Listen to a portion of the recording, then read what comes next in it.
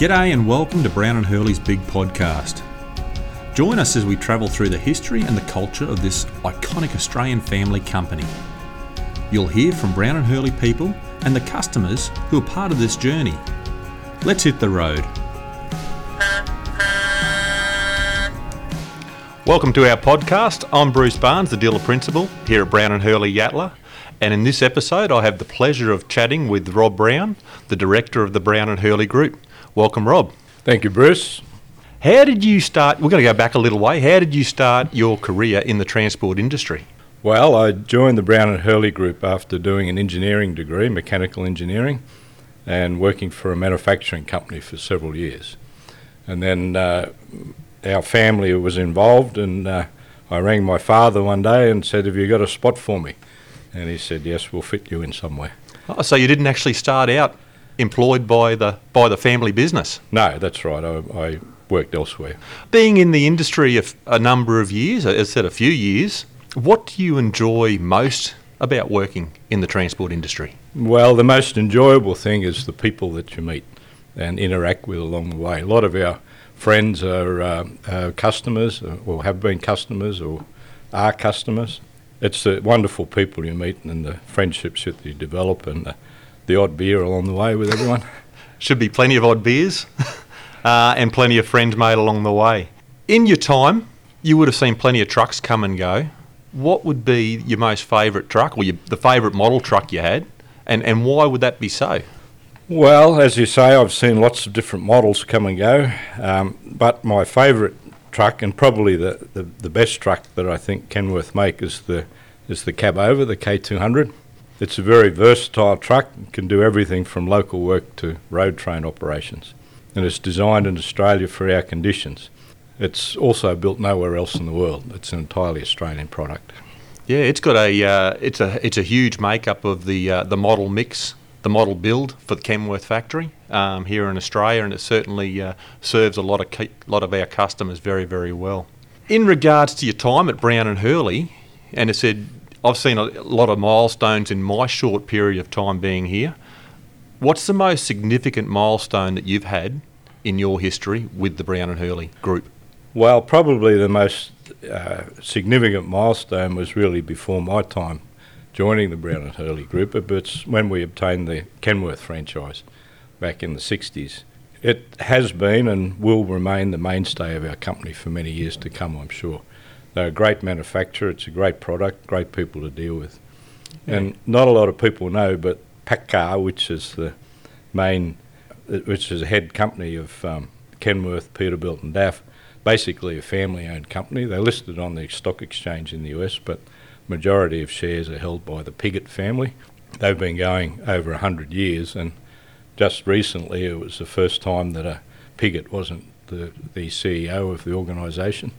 So they have a lot in common with our company. They're a lot bigger than us, of course. I like the sound of that being a predominantly family-based company.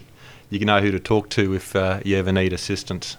In regards to the industry, what changes have you seen most in your time here at Brown and Hurley within the industry? Well, probably the main thing occurred a little while ago, but it was the reliability and the durability of the driveline components. Back when I started, 400,000 kilometres was about what you got out of the transmissions, rear axles and the engine before you needed overhaul. But now it's much, much more, well over 1 million kilometres and further than that. So that's one of the big changes. The other one is electronics, of course. Back when I started, the only electronics in a truck was probably the radio, but now there can be 20 or 30 computers in trucks these days. Mm-hmm. And they're very good. Some of the early ones weren't so good, but today they're very good and very reliable. And in fact, the modern trucks can't really operate without electronics to control them. Too true that. Any key changes or any predictions for the future within the industry that you can see coming? Well, the predictions for the future, I guess, if I could answer that. The Commonwealth Government publishes predictions for road freight growth, and the actual growth has always exceeded predictions, often by large amounts. And there's no reason to think long-term trends in road freight growth will not continue into the future. as our population grows and the world needs more of what we produce, particularly in agriculture. Good answer. When you drive across this wide brown land, you'll drive through some of the most magnificent scenery in the world. Between these scenes of beauty are the world's harshest operating conditions for our trucks. So you need a truck that's made here by people who know Aussies and their conditions. Kenworth trucks are designed and manufactured in Australia by Australians for Australia's harsh conditions. Check them out at Brown and Hurley today. What advice would you give someone who was going to pursue a career within the transport industry or even start up their own business?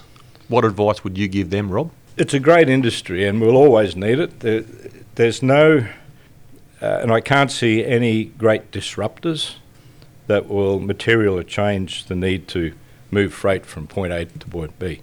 There's been a lot of talk about it. We don't have gadgets that disassemble something in Sydney and reassembled it in Brisbane.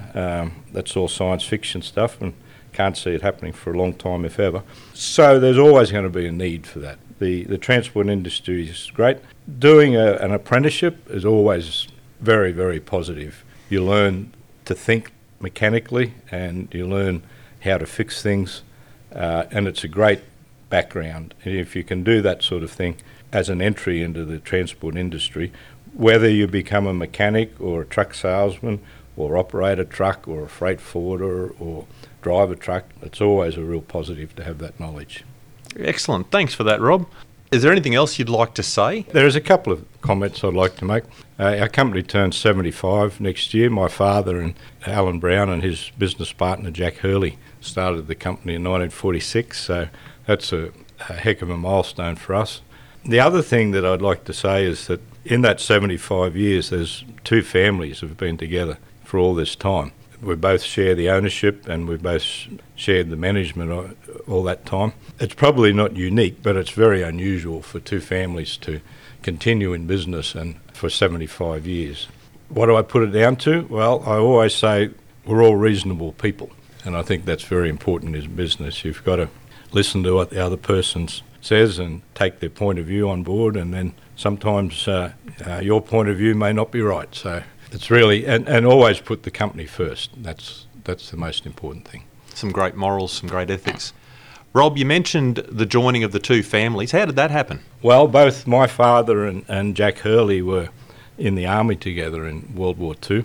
Both of them were motor mechanics. They joined up and both of them wanted to go overseas and fight, but their skills were in demand in Australia for reconditioning and servicing vehicles. The other thing they did was taught the guys who were going overseas how to get a truck going or a car going again if it broke down in the desert or whatever, some of the basic mechanics. So they were deemed too valuable to go overseas. And so they became firm friends in the army and decided they'd go into business together after the war. That's what happened. Yeah. And when they started their business, they weren't in heavy commercial vehicles as such, were they? Well, no, and in fact back then there really weren't heavy commercial vehicles as we know them today. Yep.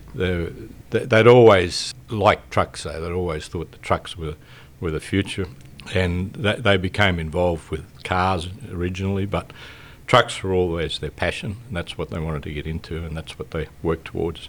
Rob, one of the key products that we sell is Kenworth, and we've got a lovely manufacturing facility here in Bayswater in Melbourne. You've probably been down the factory a few times. Can you tell me a bit about the Kenworth factory here at Bayswater in Victoria? Well, I can, Bruce. Melbourne is probably my second home for many years. I used to go down there a lot. The PACCAR factory, most people in Australia, unless they're in the trucking industry, don't realise that we still build trucks in Australia.